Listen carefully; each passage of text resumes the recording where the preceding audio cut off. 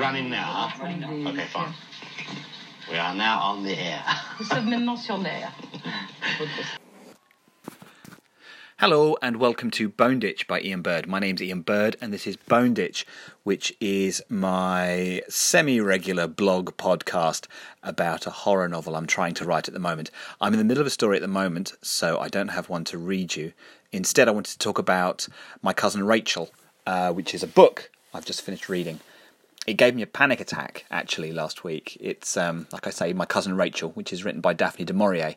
It's the story of a young man's relationship with his beloved cousin's widow and how he's almost eaten alive by jealousy and suspicion before taking a leap of faith that precipitates all manner of catastrophe. The book's a phenomenal tease. It never lies to you, just lets you suspect first one way, then the other, and then back and forth, following the hysterical observations of this young man you're always one step ahead of about a woman that you're always 3 steps behind. It's wonderful, rich and atmospheric, but it's also vertiginous and cruel, and its passions leave you staggering between sympathy and despair. It may well be the scariest novel I've read in years. The dread in it comes from the fear that the person you love is not who they appear to be, which is frankly a fate that every single human being on earth has been victim of at some point in their life. And there is something essential about the world that you are living in and counting on which you simply do not perceive or understand correctly. You just can't be sure. And then more than that, du Maurier makes great play from that disorienting nausea we experience when we recognise that we have just made a mistake, that we have stepped into a trap. Du Maurier works hard to establish Philip, the book's sort-of hero, as a naive and arrogant chauvinist, a spoilt boy who nevertheless never loses your compassion and empathy, because you recognise that he's a product of his times and upbringing, and that in his heart he means well.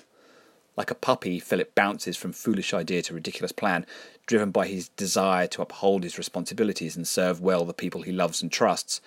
So by the time he starts making his third round of plans, you're already been tricked into empathising and sympathising with this man-child, and you know that even while he is certain of his plans, you're going to be beside yourself with doubt. It isn't intended to be a horror story, and maybe it was just my state of mind when I read it, but that furious jealousy and exhausted, anxious dread were palpable on every page, right from the very first sad, nostalgic pages, when Philip recounts an early memory of his cousin and a dangling murderer at his gallows. Daphne du Maurier was pigeonholed as a writer of picturesque romances, and while she could certainly put together dramatic, swooping page-turner, she was fundamentally a skilled writer, incredibly adept at evoking deep and complicated emotions and motivations, without descending to overwritten and vulgar purple prose. Perfectly proper, but deranged. I think it's a Margaret Atwood line. Men are afraid that women will laugh at them, women are afraid that men will kill them. The worst fate, after all, that faces Philip is that his heart is broken and he might lose his inheritance.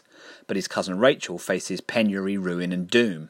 After all, she has nothing of her own save her debts and intelligence, and like Hedda Gabler, another ambiguous heroine who is suspected and dreaded because she has greater ambitions than kneeling for the rest of her life, she needs must rely on the kindness of strangers. One reading of the book is that Rachel's life is a humiliation of pandering to her lessers, allowing them to posit her as a damsel in distress when she is every bit their superior. But the story isn't, and really she was a monster, any more than it is a, and how they all done her wrong sort of a story. And it's all the better for that, because those stories would just make Rachel a character. Instead the story is, and we never knew for sure. And because of this, Rachel is the story, an unknowable enigma rising above all the other characters, and because of this she lives beyond the book. Daphne du Maurier also lives beyond the book, and was an incredible woman herself. She was born in 1907, the middle daughter of a respected actor-manager, himself the son of a famous novelist, and she was raised to want for nothing, while not actually owning anything for herself. But rather than rely on others, she created a life for herself as a phenomenally successful novelist, never out of print, a respected and ambitious talent on her own terms. Hitchcock made 3 of her stories into films, 2 of them, Rebecca and the Birds, masterpieces that define his career. I just finished reading her biography by Margaret Forster, and in the letters unearthed by Forster, du Maurier is also revealed as a person with a fantastical internal life that even those closest to her never really suspected. She had at least 3 extremely close and powerful romantic relationships with women, and although she deliberately never identified as gay, she maintained a complicated interior dynamic. She wrote of herself, "And then the boy realised that he had to grow up and not be a boy any longer, so he turned into a girl, and not an unattractive one at that, and the boy was locked in a box forever." Daphne du Maurier wrote her books and had young men and later a husband and children and a lover, and life was sometimes lovely and sometimes rather sad, but when she found her home and lived in it alone, she opened up the box sometimes and let the phantom, who was neither girl nor boy but disembodied spirit, dance in the evening when there was no one to see. How terrible to feel that you have to hide that special part of you. Or perhaps how every day. Perhaps this private source of energy found its way into her stories. Perhaps it made her a thrilling friend and lover to those women in her life. Perhaps it shone out of her in spite of her efforts and was part of what warmed those closest to her throughout her life. But when her closest female partner, Ellen Doubleday, died, no one around her understood exactly who she was mourning. And that is a lonely, terrible fate. Ellen was apparently the model for Rachel, but it doesn't require particularly close reading to see Daphne herself in the powerful but thwarted, ambiguous cousin. You look at your lover and you doubt what they are thinking, what they are feeling. Who is this person, really, who you have planned to spend the rest of your life with? Daphne herself was married to Tommy Browning, a World War I hero who went on to develop the paratroop regiment in World War II.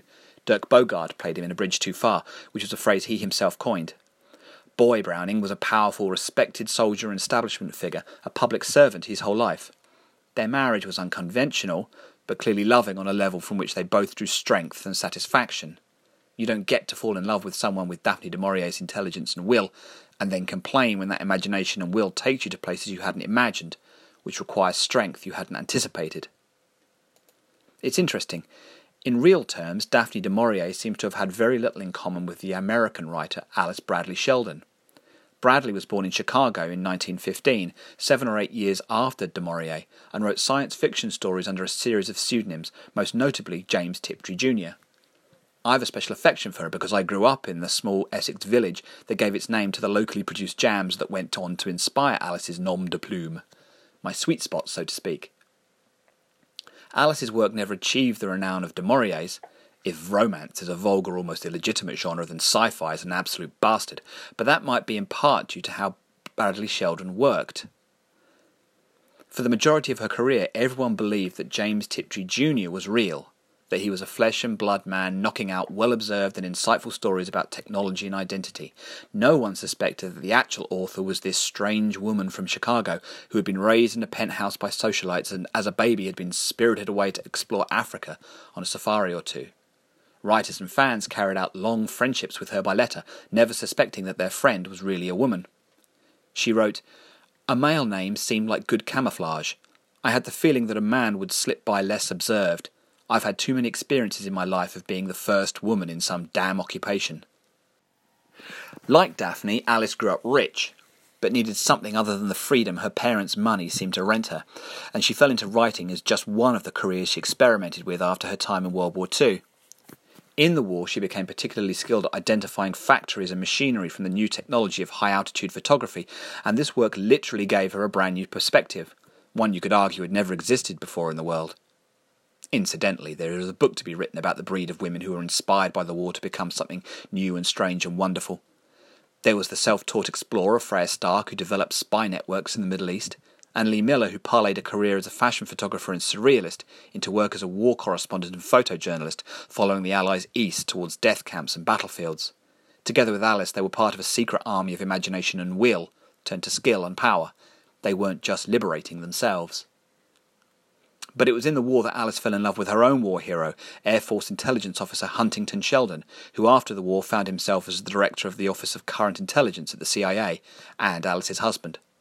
Alice's own wonderful biographer, Julie Phillips, tells the terrific story of how Alice met her husband and made him fall in love with her by beating him at blindfold chess.